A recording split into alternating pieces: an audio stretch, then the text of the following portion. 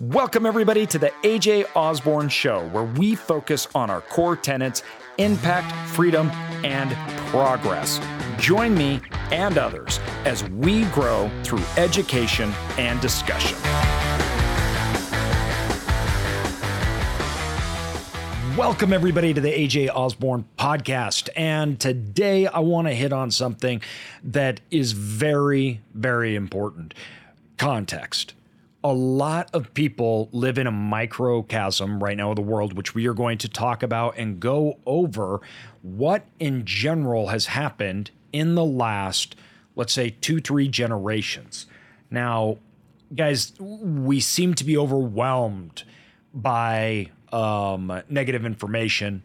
And when we look at investing overall, first of all, a long-term perspective, and I think we talked about this on the last one, but a long-term perspective, which in reality is not long-term. We're talking like 10 to 15 years. Now, the reality of the situation is that is actually outrageously short-term. And when we look at our perspective of the economy, countries, big trends that affect our investing and business decisions, this idea of a 10-year being a long time, which most people think 5 years a long time, this is problematic. And it's problematic for a few reasons. The first and foremost is it completely warps our idea of how money, economies work. And it creates massive blind spots in our overall investing strategy and where opportunities lie.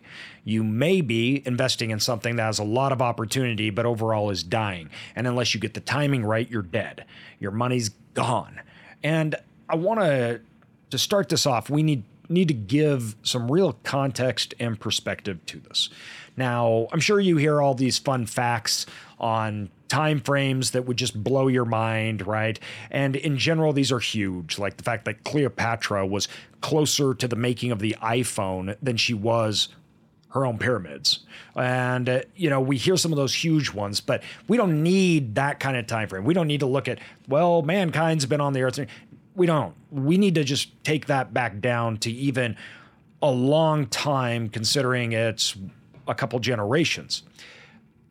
The world is not recognizable if you go back just a few generations. And a lot of people, as we look at the world we live in, we have huge negativity bias. Our brains have been trained for that. There's a reason why, and the reason is simple. It is a risk and reward. Your brain being concerned on negatives as opposed to positives. Why would our brains be hardwired for this? It's very simple. If you're in a forest and you see berries and you're eating berries and you're not thinking about anything else ever, you get to eat a lot of berries. But if there's a bear eating berries with you, he's going to kill you and eat you, and then your life's over. So the reward is you get berries. That moment you get something good. But the downside is game over. Your life is over.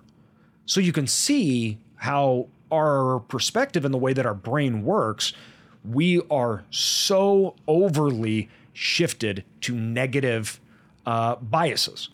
And that has a very, very bad impact on how, in general, things work.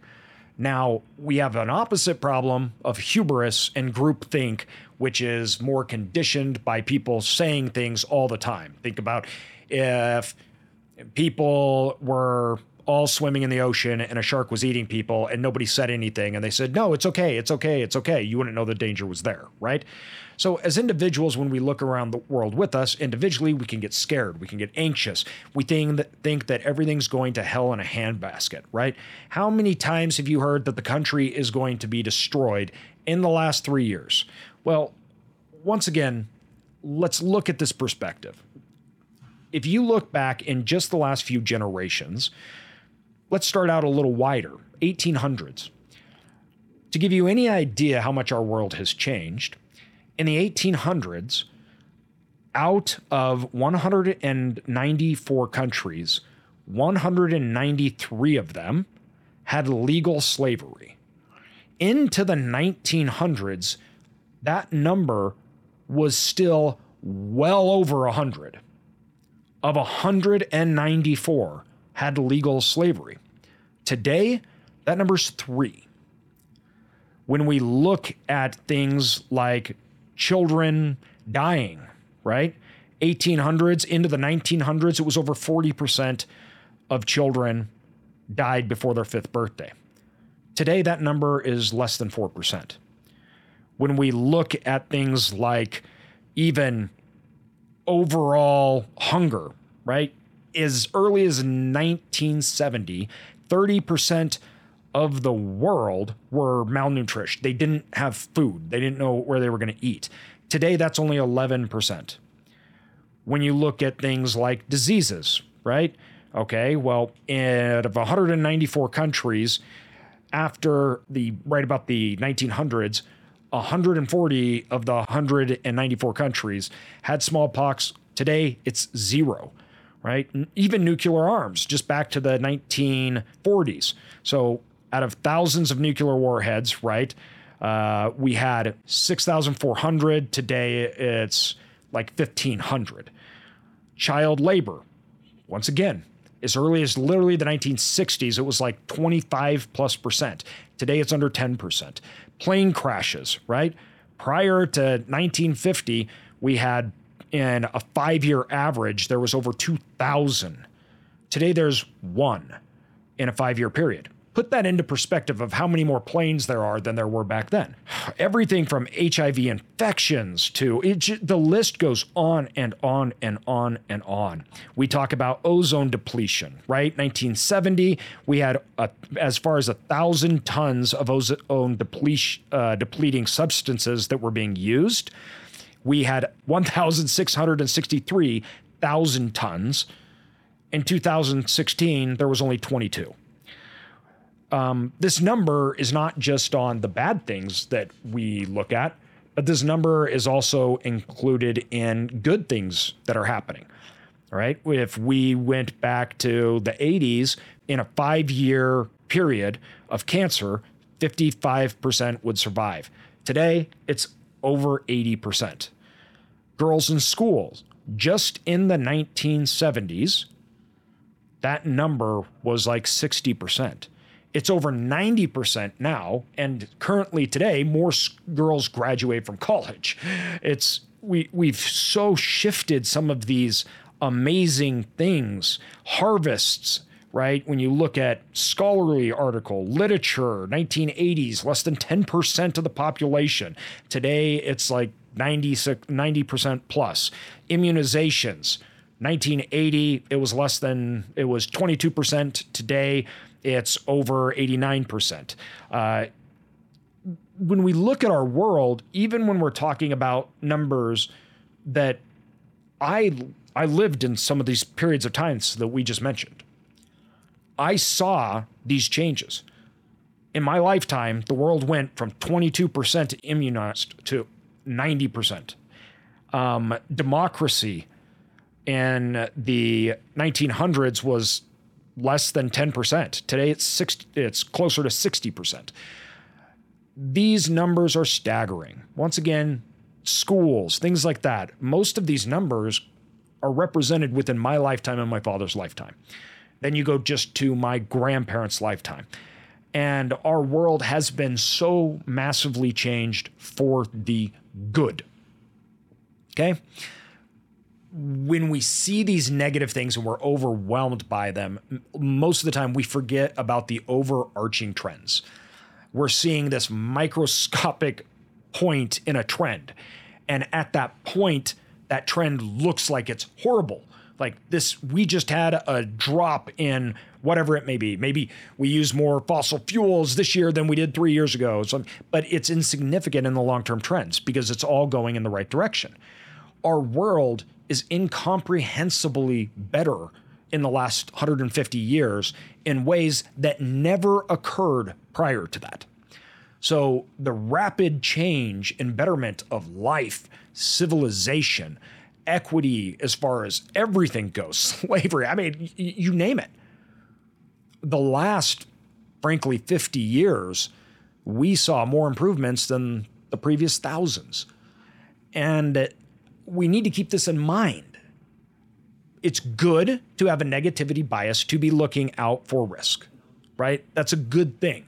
Whenever I look at an asset, whenever I look at an investment, right, I look at the downsides. I'm ultra concerned about the downsides, right? I don't want to make myself believe that something will work, okay? That's just not smart. But on a whole, you have to remember that recessions, depressions, contractions in the economy make up a fraction of the overall market. It's the vast majority of the market is a complete bull run over hundreds of years. Those contractions are just a fraction of markets, economies, wealth, income, distributions of services, healthcare, you name it, right? The major change in this system was obviously capitalism. Capitalism has been around for quite a while. By quite a while, I'm talking about not in human history, right? I mean, we're talking about the last couple hundred years. But the countries that did it, it was not capitalism, I think, like most people think today. And it was very, very few countries. So if you go before the 1800s, that just personal rights, personal capital, meaning you could own things and have things, that may have been around very small, but the government and things could just take it whenever they wanted. So even our first moments into capitalist societies with a few countries, they were capitalist, not like we know and understand it, but only in the form that for the first time in history, right, people could own capital. Like that was a thing. They could invest in something. They could have ownership of something. Well, this idea of individual independence and individuality, that we can make our lives of what we want to it, is the cornerstone of this capitalistic process. It is this idea that you can own, you have legal rights, you can invest, you can own property, you can own business and contracts, right? You have the ability, not just the government, not just the entity that's in control, right? Not your lord or your king or your whoever, that you can, and your destiny is more of yours. That is a very, very new phenomenon in the world that we live in. And to hear so many people talk negatively about the world today as if it's horrible, right? It's crazy to hear people say that today trans people are worse off than they were. Like they're facing some existential crisis. As opposed to what time in history and in what place? First of all, the vast majority of the world, not only is that not true, it's horrific circumstances and things that it would blow our minds, the kind of treatment. And even in the United States, the leaps and bounds that we have made in the last 2-3 decades, we over-exaggerate these negatives. It may be negative from year to year or how you perceive things that are going on. And this reality and this taking a step back to look at your life, to look at your current situation, actually has a big, big effect on your investing. How you invest, what you're investing in, and if you make good decisions or bad decisions. Why? This is why. Overall, the crowd and society is generally wrong in the short term. They tend to be right in the long term. What does that mean? That means when we're in a recession, we usually don't know we're in a recession, right? By the time we realize we're in a recession, the recession's already over. Then everybody's freaking out that we're in a recession. So groupthink can skew things, and we can perceive things that maybe aren't a danger at all, or maybe are so grossly over-exaggerated that we make all the wrong moves at the wrong time. It is only when you pull yourself out of that situation that we can see clearer and a longer term picture. This is especially harder to do today with social media, because social media can literally create the world in which you want. You can look at trends within social media and see negativity and positivity as it flows, as through a year, let's say. And we know that during winter months, it's vastly more negative, right? We also know that one person, what they see and perceive is completely opposite of another person. We're creating our own realities that we live in because we're immersing ourselves in that group think. We're not having any outside challenges because we're simply getting fed our biases. And that leads us to explode the negatives and the positives. All of a sudden, my group is always better, right? And the other group is Nazis, right? You have these extreme polar opposites. You also do this in financing. You do this in investing. You can see this. This is the essential mechanism for bubbles. Groupthink is overly optimistic about something. Houses will never lose value. They'll never fail.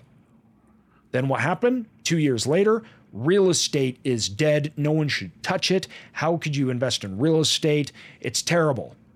That was actually the best time to invest in it. It was the worst time when people said that the impossible could never happen. So you have to be able to make decisions not in this vacuum, especially not in a vacuum that we seem to all live in today, which is manufactured by guess who? Us. Of course, you can blame it on social media companies, blame it on whoever you want. But at the end of the day, it is us that is making those decisions. You're consuming certain types of content. You are actively participating, right? And you are reinforcing. Now, I believe, a man of values, foundations. I believe strongly in my set of core values that I live my life. I am not someone that says, oh, I don't believe that there's any substance to anything and that we should change all the time. Not at all. That's not how I live my life. I also do not live my life that I reject all information. I'm happy to be challenged on everything and I'm happy to think through. But it does take me a lot to really interpret, analyze, and make decisions. I'm very fearful of making decisions off of fear, right? I'm very scared to make decisions off of emotion. I want counterparts. I want balancing acts. Because for those that have been in this game for a long time, they've been burned by it. And once you've been burned by it, you do not want to make those kind of mistakes again. Now, this can be really hard for individuals. It was really hard for me. Why? Because I didn't know where to look. I hear one thing and then I hear another, and I don't know. I don't understand who's right and who's wrong. So there's a simple way that we can try to approach this. First of all is literally getting out the biases by understanding source of content and understanding content purpose. I mean this in everything. What you're reading, right? I don't mean social media when I say content. I mean what you're reading, what you're consuming. So first of all, the source of the content that you are listening to, watching, reading, doesn't matter, right? What is the purpose of this? Why am I listening to this? What is my goal set from it? Where is this content coming from? Does that person, or is this research backed, right? And the more deep down you get, especially when you're investing and you're creating strategies around it, you really need to understand without biases, without anything, trends, data, and really formulating an opinion that takes in both the pros and the cons, that merges these things together. This can be a thin line to walk. And lots of times people are wrong, and that's okay. That's why we also need to be cognizant that we could be wrong. This takes your decisions in saying, I understand I could be wrong. That doesn't mean I don't move forward. If I do an analysis and I believe that this investing strategy is, from everything we can take in and everything that we can challenge, a good strategy that will be profitable and fruitful within a variance, meaning that we look at variances from high-low performance, what the ranges may be, and the probabilities of certain outcomes, not driven by external factors, but internal factors, meaning lines of revenue and measurable things, spreads on costs, spreads on rates, that we don't get out into la la land, and that we also don't get, we're not overly optimistic and we're not overly pessimistic.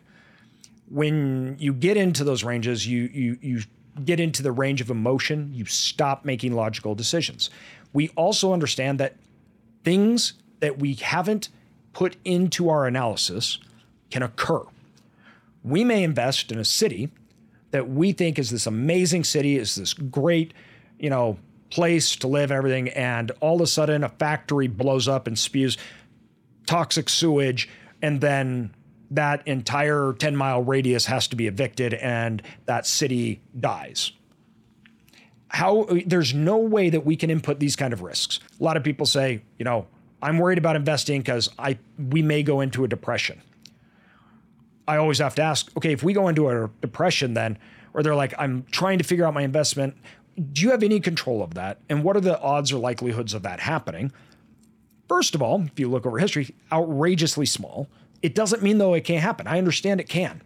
But I do not construct my entire financial decisions predicated on the 1 in 500, right? Or the 1 in 100. If that happens, I want to be prepared so we can make it through it at best. But still, these large macro, we go into a great war or something, they're completely out of my control.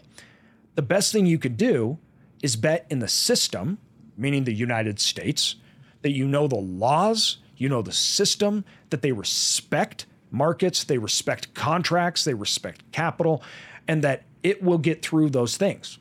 This is why the United States tends to always keep succeeding. Why? Because if you're investing in China, you don't know that country is what they're going to do. Nobody knows. Nobody knows, and they have all control. You have no real rights. Even places like Canada, you have far fewer rights over your capital, your property. How does the system work, right? Now, at the end of the day, Canada is still one of the top best places to invest in. I would invest in Canada. I'm not saying that by any means not. I absolutely would. There's very few, though, in the world that I'd even feel comfortable with that. And the United States is the biggest, and it's the most secure out of all of them. So I have to have belief in the system, because if not, that's futile. There's no reason to even, then there's nowhere to invest. There's nothing to do ever. That is the biggest failure, is you sit on the sidelines because of perceived events that 100% may occur. The likelihood of them occurring, though, is crazy low. Now, this is when I really started thinking about it. I learned from this. In 2008, when we were in the middle of it, by there was not a piece of evidence out there that would show that we were not collapsing 100%. And what people forget about is that in these times of struggle, we see all the bad things that come out. The future, we have a question of what bad things will continue to happen. But we're not inputting humans' ability to solve problems. And the reason why is you can't measure that, you can't see it, you don't know. And the problem with it is that is faith. You have to have faith that people will figure out solutions to problems, and that the outcome may not be that, even though you don't know the solution. That's literally how the economy works. How many people have ever said, this doesn't even make sense? Ray Dalio learned this the hard way when he bet completely against the United States, because every single indication that he could measure and look at was going to show that the dollar was going to fall, that the United States was going to crumble. This is the same that countless authors, the author of The Big Short talks about this all the time. I've thought that the banking system and the whole system was going to collapse for the last 60 years. The problem is people figure out solutions. We are creative and we recognize problems and we want to fix them. Now, we may say we don't recognize them quickly, but once again, pull it back. When we say that we didn't recognize the problems of 2008 quickly, that we all ignored it and went away, we're talking about a few years time frame. give it even 5 years. Now, for the most part, that is not long. It was not good. It was painful. It was a horrible time. It was absolutely the worst, but we also got our country out of it. And we did that in relatively quickly in comparison to what had been lost and what had happened. So when we look at this negativity and have a bias for negativity that's all encompassing, we always forget the other side. And that's the side that we can't see. That's the side that everybody's working to fix problems. We're thrashing it out. There are solutions. We're going to figure them out. Will there be pain in the short run? Yeah, but you also have to have faith that, guess what? We're all working here to figure these out. We want to make things better. Everybody's moving in the right direction. This is that part of investing where I don't rely on faith for my individual strategy, but I have to rely on the system as a whole. If not, once again, you're just a futile doomsdayer that can never grow. You can never do anything. I need to preface this again. I am not gambling. I am not saying that I do not care about downsides. In fact, I am too much conservative. The amount of money that I could have made over the last 10 years is mind-boggling to me, but I'm too conservative, and I'm not changing that because that has protected me. That's been a great way that I work. It's within my comfort zone. It's within my risk level. I'm not saying that I gamble on a property. No, I care the most about the downside, the protection of my capital. The upside, I want to know and be able to measure. And then if it goes up beyond that, if markets go up and I leave faith up to the market to just go, that's my cherry on top. But I underwrite for knowns. I have faith that outside the knowns, things will still get better, right? But that's a cherry on top to my investing strategy. Once again, pull back, look at the whole landscape, cut out the noise, go down to the brass tacks, right? Understand what you're consuming and how what you're consuming is changing your outlook, which then change your day-to-day lives, the moves that you make and what you do. It changes your emotional state of being. It changes your anxiety, and it changes all your individual decisions. This is absolutely horrible when it comes to investing. You need to be in control in order to take advantage of the upside, but also not fall to the downside. Why? Because if you are easily fall into the trap of doomsday, you're also going to be the person that easily falls into the trap of Bitcoin's going to 1 billion, so I'm going to leverage my house or whatever it may be. You just hope, right? You just gamble. Why? Because that's emotion driven on both sides. When you do nothing because of fear, it's the same thing of doing something because of pure emotion and greed. Don't do either one of those things. That's the message, and that's how you move forward in faith, but do not invest on faith, right? On practical, measured, good inputs. In the long run, are you going to miss great money-making opportunities? Yeah. I had somebody that told me, AJ, I can't believe you're not investing in this. This is going to be the best investment ever. You're going to look back on this in 10 years and wish you had done it. Yeah. I could name that with countless things. That doesn't mean I should do it. Just because something is going to be radically successful in 10 years is not a reason that I should do it, because I don't know what the 10 years is. It's out of my core competencies. I don't understand, right? So I miss lots of opportunities every day because it's not about the opportunity itself. It's about how well I understand it, what I can measure, and how I can implement and take action on it, not gambling. So move forward, especially in this noisy time we're in, everybody, because when everybody's distracted and when the sky is falling, that's usually when the best opportunities are out there. Thanks, everybody.